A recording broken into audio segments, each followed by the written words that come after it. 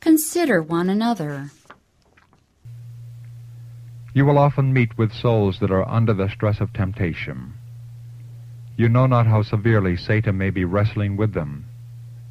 Beware lest you discourage such souls and thus give the tempter an advantage.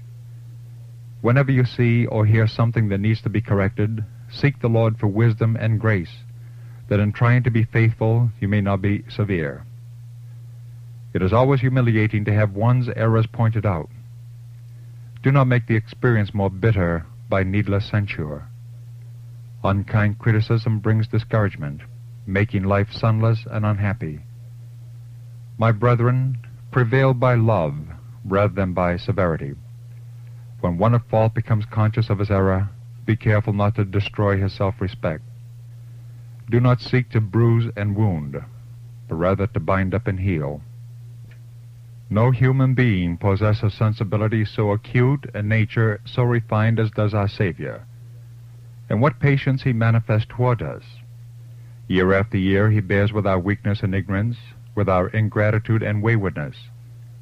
Notwithstanding all our wanderings, our hardness of heart, our neglect of his holy words, his hand is stretched out still, and he bids us, "Love one another as I have loved you." John 13:34. Brethren, regard yourselves as missionaries, not among heathen, but among your fellow workers.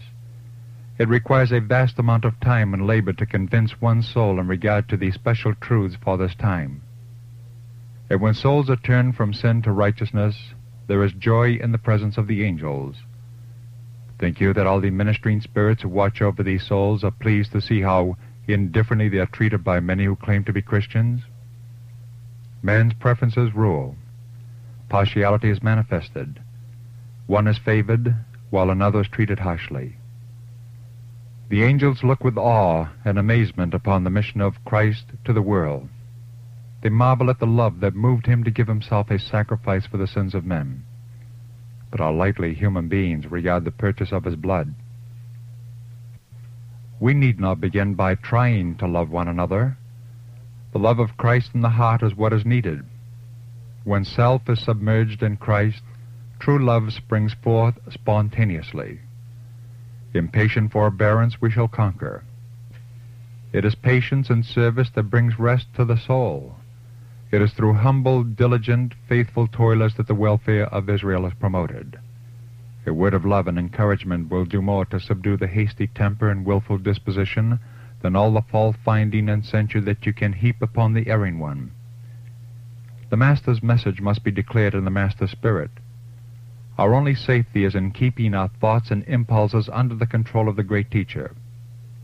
Angels of God will give to every true worker a rich experience in doing this. The grace of humility will mold our words into expressions of Christ-like tenderness. Testimonies for the Church, Volume 7, pages 265, 266.